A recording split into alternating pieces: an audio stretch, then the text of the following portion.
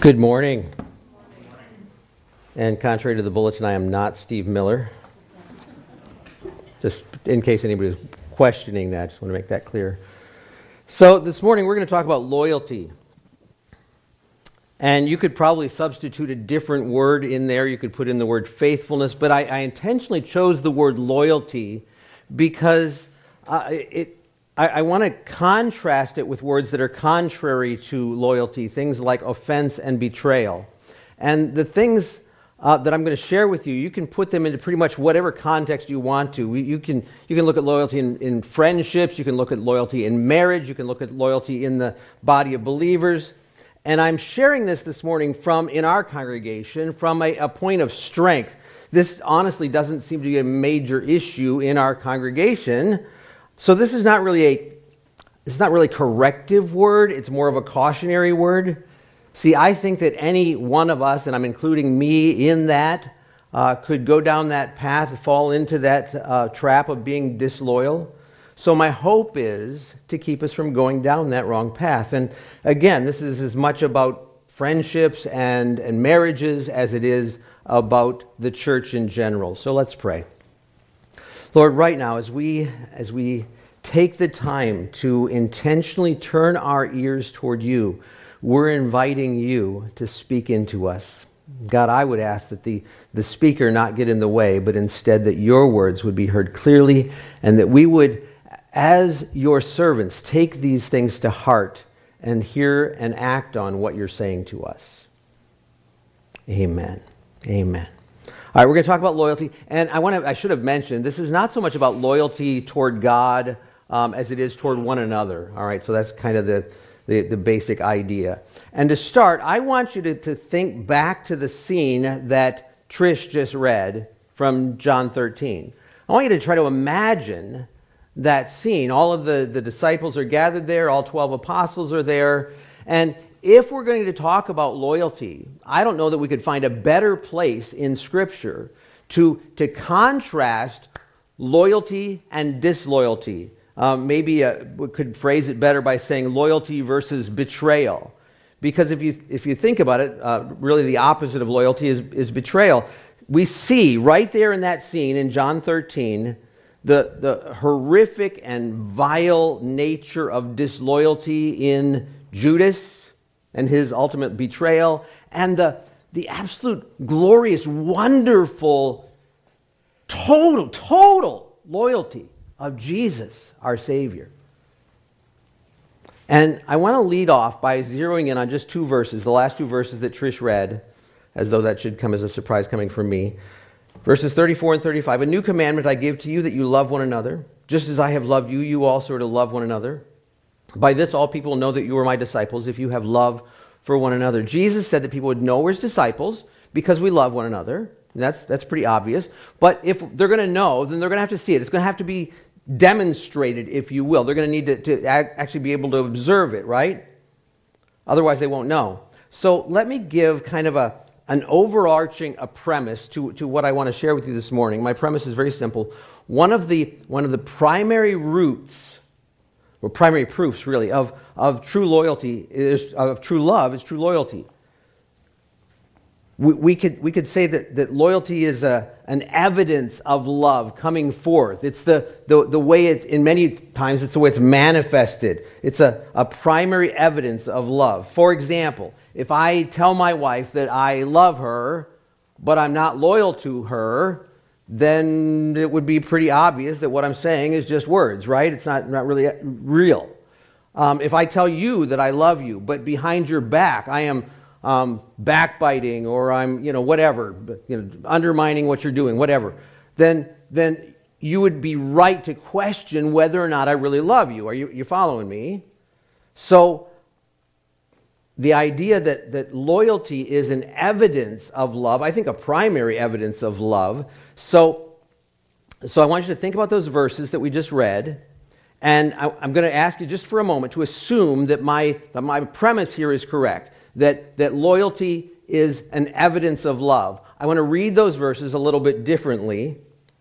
"A new commandment I give to you, that you be loyal to one another. Just as I have been loyal to you, you also are to be loyal to one another. By this, all people will know that you are my disciples if you are loyal to one another. Now, some of you are bristling because I just changed Scripture. Don't panic, all right? Because if we understand the idea that loyalty is an evidence of love, I think a primary evidence of love, then I don't think I've done any damage to the intent of what Jesus was saying here. And in fact, in a culture like ours, where we love everything, I love your dress. I love popcorn. I love to go for walks. I love your shoes. I mean, we fill in the blank. We love everything. In a culture like that, where we love practically everything, then the word change that I did might help clarify Jesus' intent in what he's saying. Are you with me? All right, so having laid that foundation, put out that premise there, I want to kind of shift gears a little bit, and I want to talk for a few minutes about Judas Iscariot to show the opposite of loyalty, because sometimes when we see what something isn't, it helps us understand what it is, all right? So Judas Iscariot, his first name is actually a derivative of the name Judah, which means praise. Now, we don't think of it like that today. We think of it very differently, but that's because of association. Back then, that association wasn't there. See, today, that name in our minds, we read the Gospels, and immediately there's this wall there because his name came up. We know what's going to happen. We know what he's like, right? But that wasn't there. So I want you to think back when Jesus first chose his 12 apostles. He's been up on a mountain praying all night, right? Praying that the Father would show him who the right ones are. He comes down, lots of disciples gathered there at the foot of the mountain, and Jesus calls out 12 names. And one of those is Judas Iscariot. Now, Judas is only mentioned an average of 5 times 5 times per gospel in the Gospels.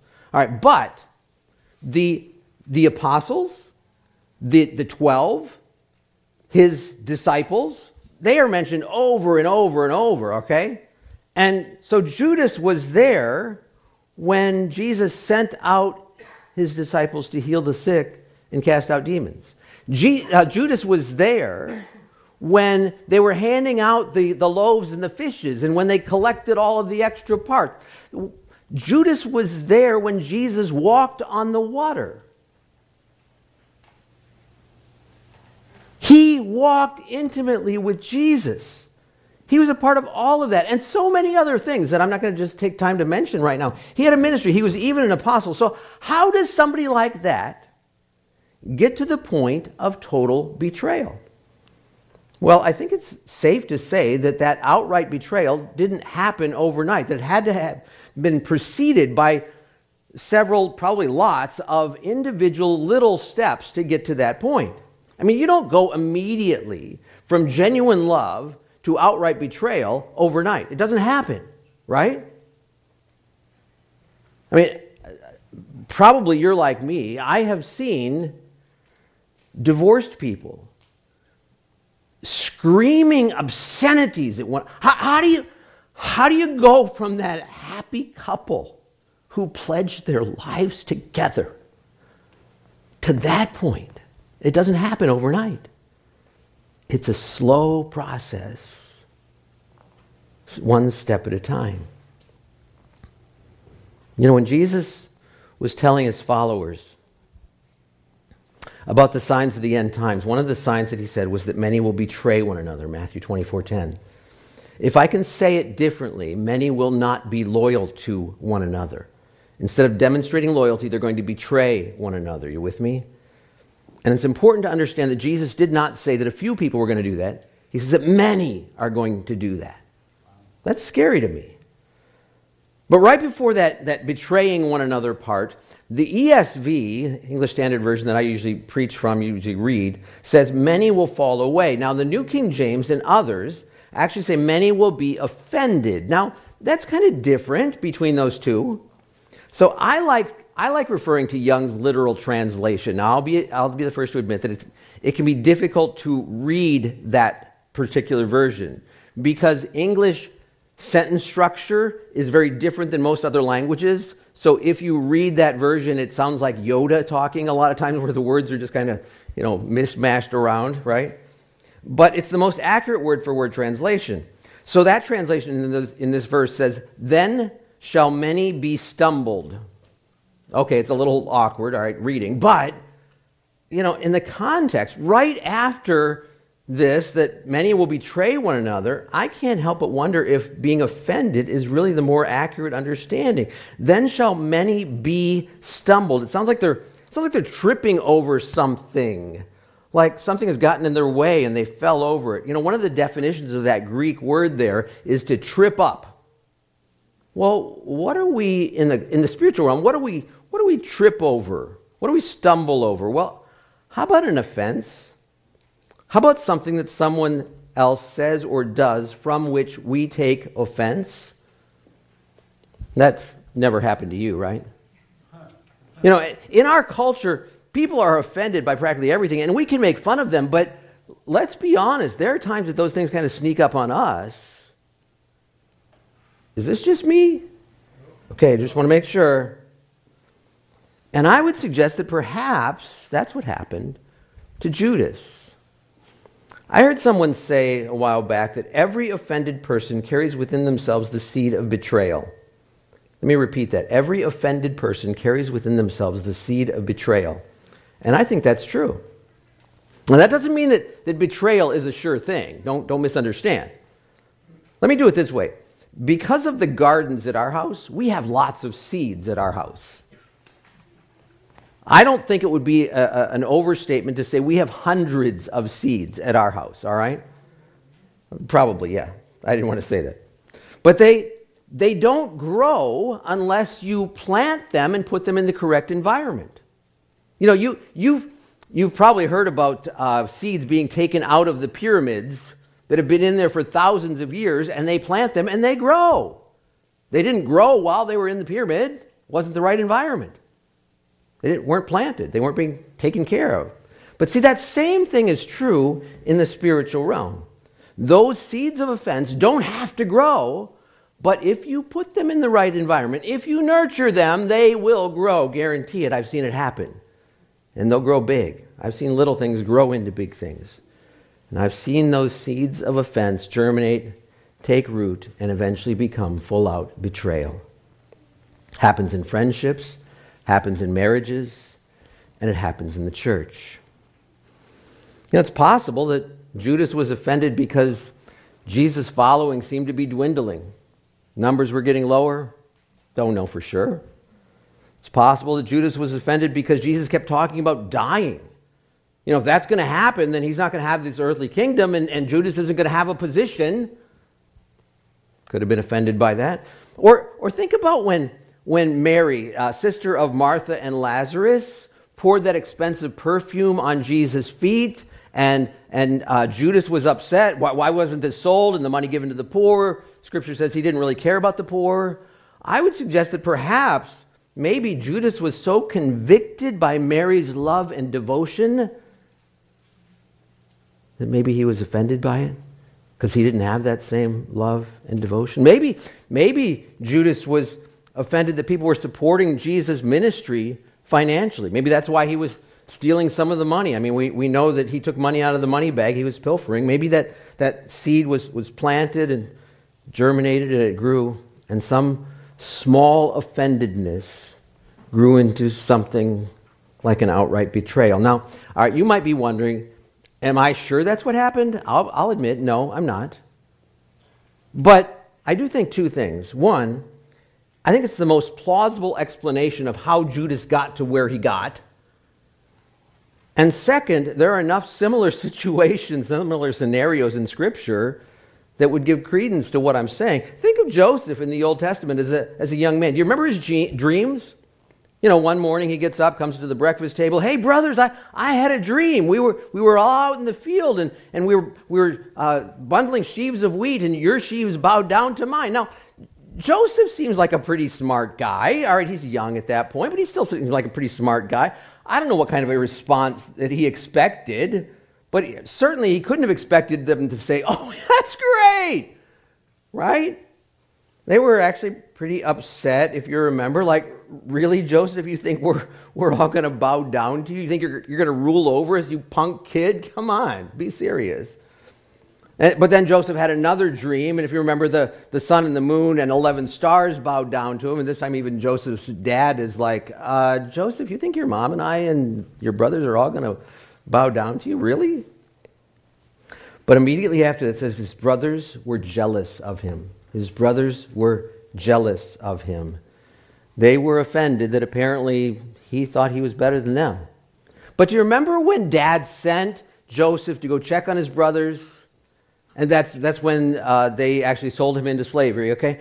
But I find it interesting, the part when he's almost there to them and they see him, and what do they say? They say, here comes this dreamer. They didn't talk about how he was Dad's favorite. They said, here comes this dreamer, this guy who has these crazy ideas that he thinks he's better than us. We'll show him. And that doesn't have to happen.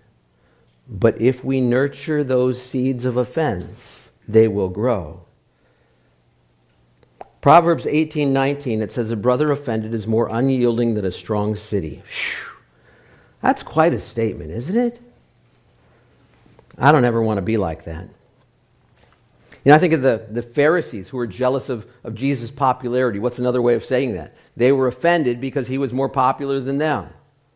And they sought to kill him because they were jealous. They nurtured those seeds, and those seeds grew. So when we see scenarios like that in the Scriptures, I think it's very likely that the same thing happened to Judas. You know, one of the practical things that I have talked about over the years numerous times, some of you have heard me talk about this, of making the choice to not be offended. Proverbs 19:11, it says, good sense makes one slow to anger, and it is his glory to overlook an offense. It is his glory to overlook an offense. What a great statement. Don't hang on to it. Overlook it. Just get rid of it. Just pass it by. 1 Corinthians 13:5, it says, love is not resentful. Interesting word, resentful. We don't hear that word much in our society, in our culture today. But we do hear the idea expressed pretty frequently. See, the definition of resentful is feeling or expressing bitterness or indignation at having been treated or spoken of or spoken to unfairly. That sounds a whole lot like I was offended. You with me? So according to the Bible, love is not supposed to be resentful. In other words, love doesn't feel or express bitterness at having been wronged. I mean, after all, we're supposed to love our enemies and pray for those who persecute us, right? And I don't get, when pray for those who persecute you, I don't get the idea that prayer is supposed to be, get them, Lord. Right? How do you pray for someone in an honest, caring, positive way if you're harboring an offense, if you have animosity toward those people? You can't. It's not going to happen. When the Apostle Paul was making his defense before Governor Felix in the book of Acts, he said this, so I always take pains to have a clear conscience toward both God and man. Again, I don't think this does justice to the Greek here. Young's literal translation says it this way, and in this I do exercise myself to have a conscience void of offense toward God and men always. Wow, how do you have a clear conscience? Well, have one that's void of offense. I don't hang on to those things that people do or say that might offend me, if you will. I get rid of them quickly. Let me make this practical. The last couple of years, we've gone through some crazy stuff worldwide in our nation. And in the last couple of years, I've heard Christians say that we should be loving and caring toward one another in a number of ways, like by staying home during the pandemic or by not staying home during the pandemic. by getting a vaccine, or by walking in faith and not getting a vaccine, by voting for a specific candidate, or by not voting for that same candidate, by standing up for justice and saying that certain lives matter, or by saying that all lives matter, or by prophesying that the world is about to end, or by prophesying just the opposite, that Christians should be hunkered down for the long haul. And you may find Christians at various places between any of those extremes. But I have seen and heard about Christians who have gotten offended by both extremes, and they now no longer are speaking to one another. And don't misunderstand, they are still Christ followers. They still believe that Jesus Christ is their only hope for salvation, for eternity with God, but they have allowed those non-primary issues to come in and cause an offense. And their loyalty to one another has been broken by those secondary, no, let me change that. I don't even think they're that important. Third-rate, fourth-rate, 20th-rate issues. Is anybody getting offended here today? They were offended, and when we're offended, we cannot be loyal. For a few minutes, I want to take a look at the story of King David when he was fleeing from Jerusalem because his son, had staged a coup. Absalom had been exiled away from his father, away from his family. And if you remember, Absalom had killed his half-brother, and there are some who would suggest that killing was actually justified. Regardless, it was still a murder, all right? And David, the king, his father, had pardoned him, and Absalom had been back in Jerusalem for a few years, but Absalom had his eye on the throne. And people weren't really getting justice, and Absalom said, hey, I can help you with that. And the scripture says he stole their hearts. Hey, if I was in the White House, you'd get a better deal. And enough people thought that was a good idea that David and his entourage had to flee away from Jerusalem. And we're going to read through this in 2 Samuel 15 just real quickly, but one other detail before I read through it, and that is that Absalom was offended that his father would not take the time to see him while he was there, and Absalom actually set somebody else's barley field on fire in order to get David's attention. I just think that's an important aspect that we need to understand going into the story because it plays into how we see the whole context. 2 Samuel 15, beginning in verse 13, and a messenger came to David, saying, the hearts of the men of Israel have gone after Absalom. Then David said to all his servants who were with him at Jerusalem, arise and let us flee, or else there will be no escape for us from Absalom. Go quickly, lest he overtake us and bring down ruin on us and strike the city with the edge of the sword. And the king's servants said to the king, behold, your servants are ready to go, ready to do whatever my lord the king decides. So the king went out, and all his household after him. And the king left 10 concubines to keep the house. And the king went out, and all the people after him, and they halted at the last house. And all his servants passed by him. And all the Cherethites, and all of the Pelethites, and all the 600 Gittites who had followed him from Gath passed on before the king. Then the king said to Ittai the Gittite, why do you also go with us? Go back and stay with the king, for you are a foreigner and also an exile from your home. You came only yesterday, and shall I today make you wander about with us, since I go I know not where? Go back and take your brothers with you. May the Lord show steadfast love and faithfulness to you. But Ittai answered the king, as the Lord lives, and as my lord the king lives, wherever my lord the king shall be, whether for death or for life, there also will your servant be. And David said to Ittai, go then, pass on. So Ittai the Gittite passed on with all his men and all the little ones who were with him. And all the land wept aloud as all the people passed by. And the king crossed the brook Kidron, and all the people passed on toward the wilderness. And Abiathar came up, and behold, Zadok came also with all the Levites, bearing the ark of the covenant of God. And they set down the ark of God until the people had passed out of the city. Then the king said to Zadok, carry the ark of God back into the city. If I find favor in the eyes of the Lord, he will bring me back and let me see both it and his dwelling place. But if he says, I have no pleasure in you, behold, here I am. Let him do to me what seems good to him.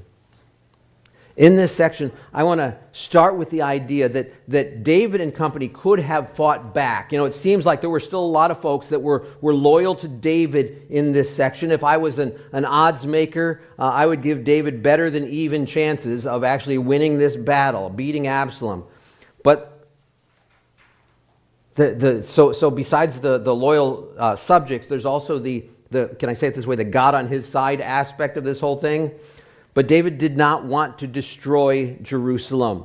He didn't want to pit one Israelite against another Israelite. He wanted them to stay together. He was too loyal to them to let that happen. And he was also confident enough in God that he trusted that God was going to be his judge. If I find favor in the eyes of the Lord, he will bring me back and let me see both it and his dwelling place. He trusted in God enough to vindicate him, and he was not going to start a civil war to prove himself. He would rather leave than to do that. Personally, I think it might have been easier to start a war. I think that would have been a really simple thing to do, but he didn't.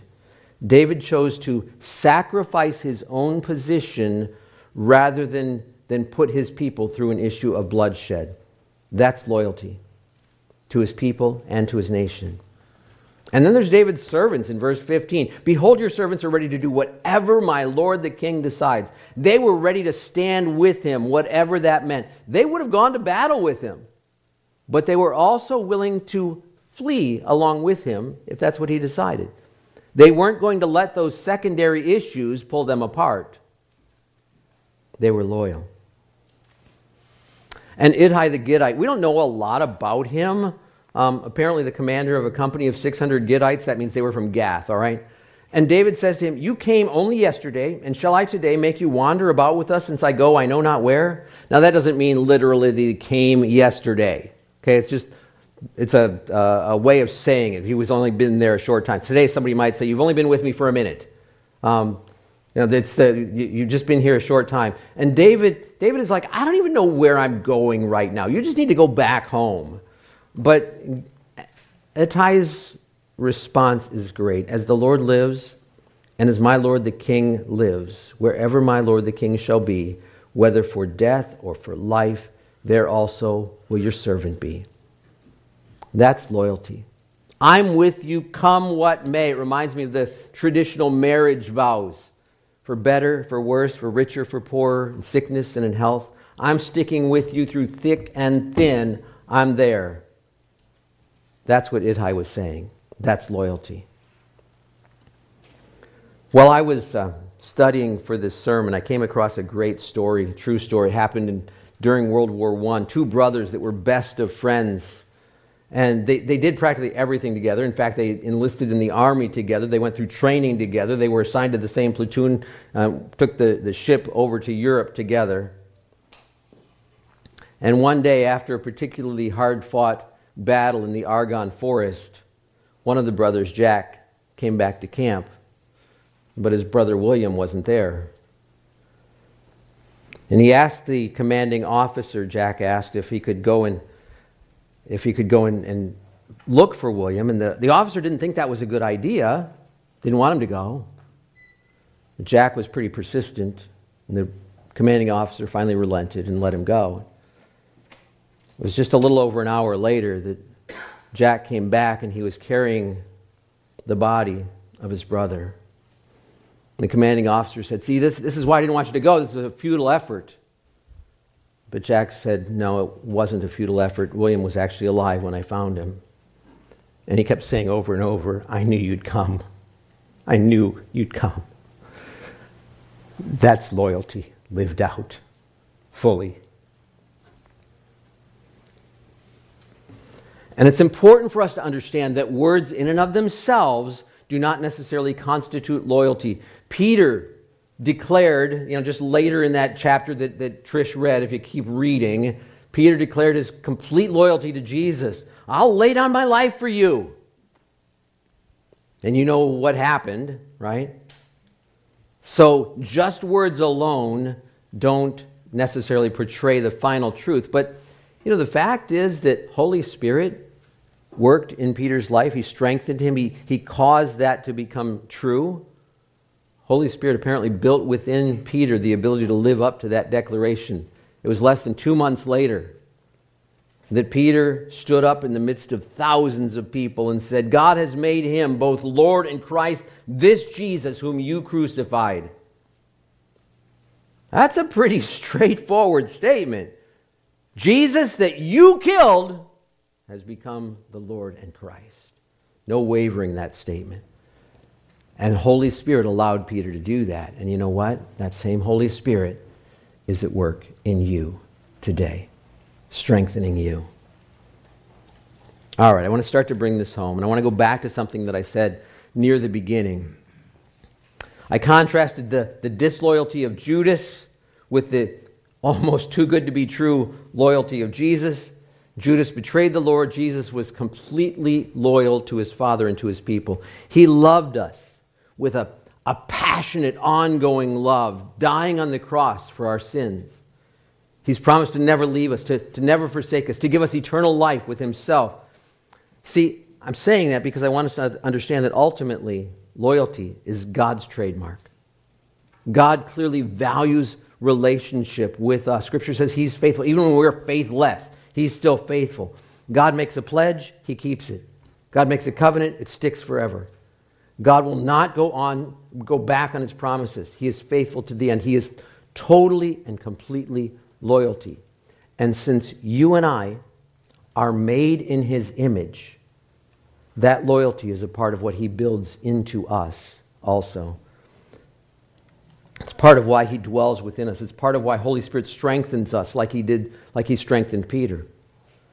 So let me come at this from a little different angle for a couple of minutes. If we're going to demonstrate loyalty, obviously we can't be easily offended. I think we established that, right? But we also can't go around offending others.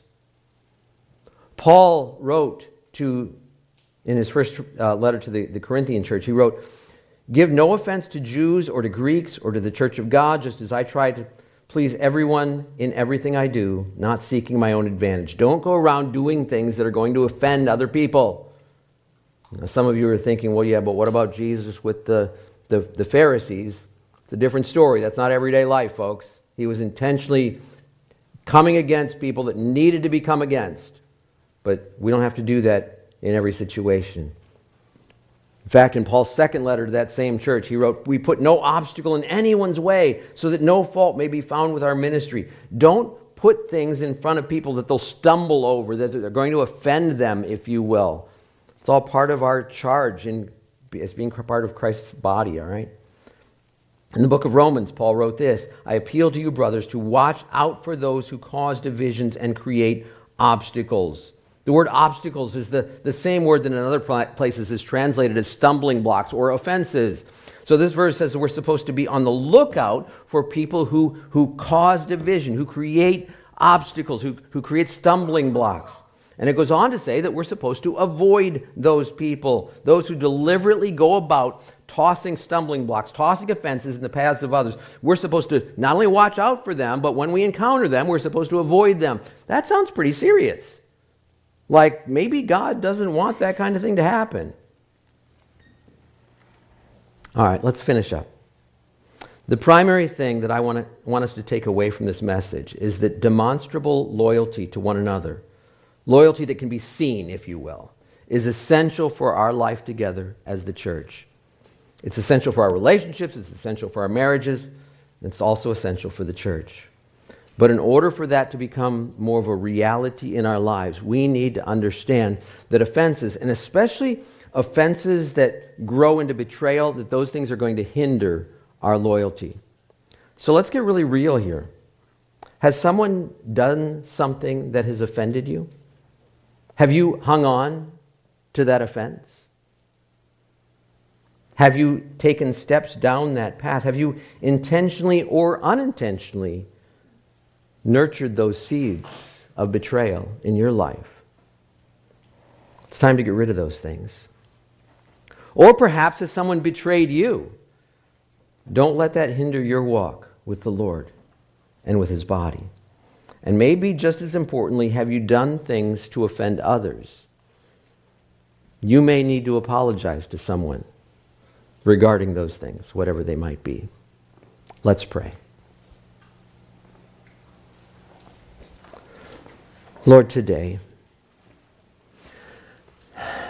as we have listened to what you are speaking into our lives, Lord, we've heard truth in a way that perhaps we haven't in this area in a while. Lord, I know as I was writing this message, I was convicted over and over and over again. Lord, it is so easy for us to walk down that path of being offended. God, we ask that you would cause us to recognize the truth of your word, that we don't want to be those that are easily offended. We want to overlook those things. We want to get past them. We don't want to be like that brother who was offended, like that strong city.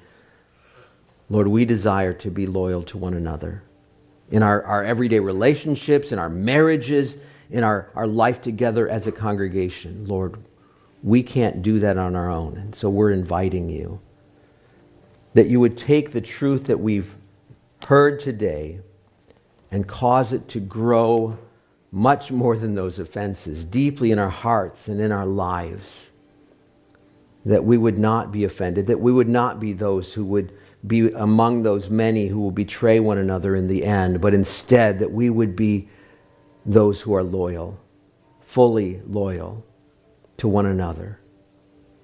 Always. May it be so. Amen.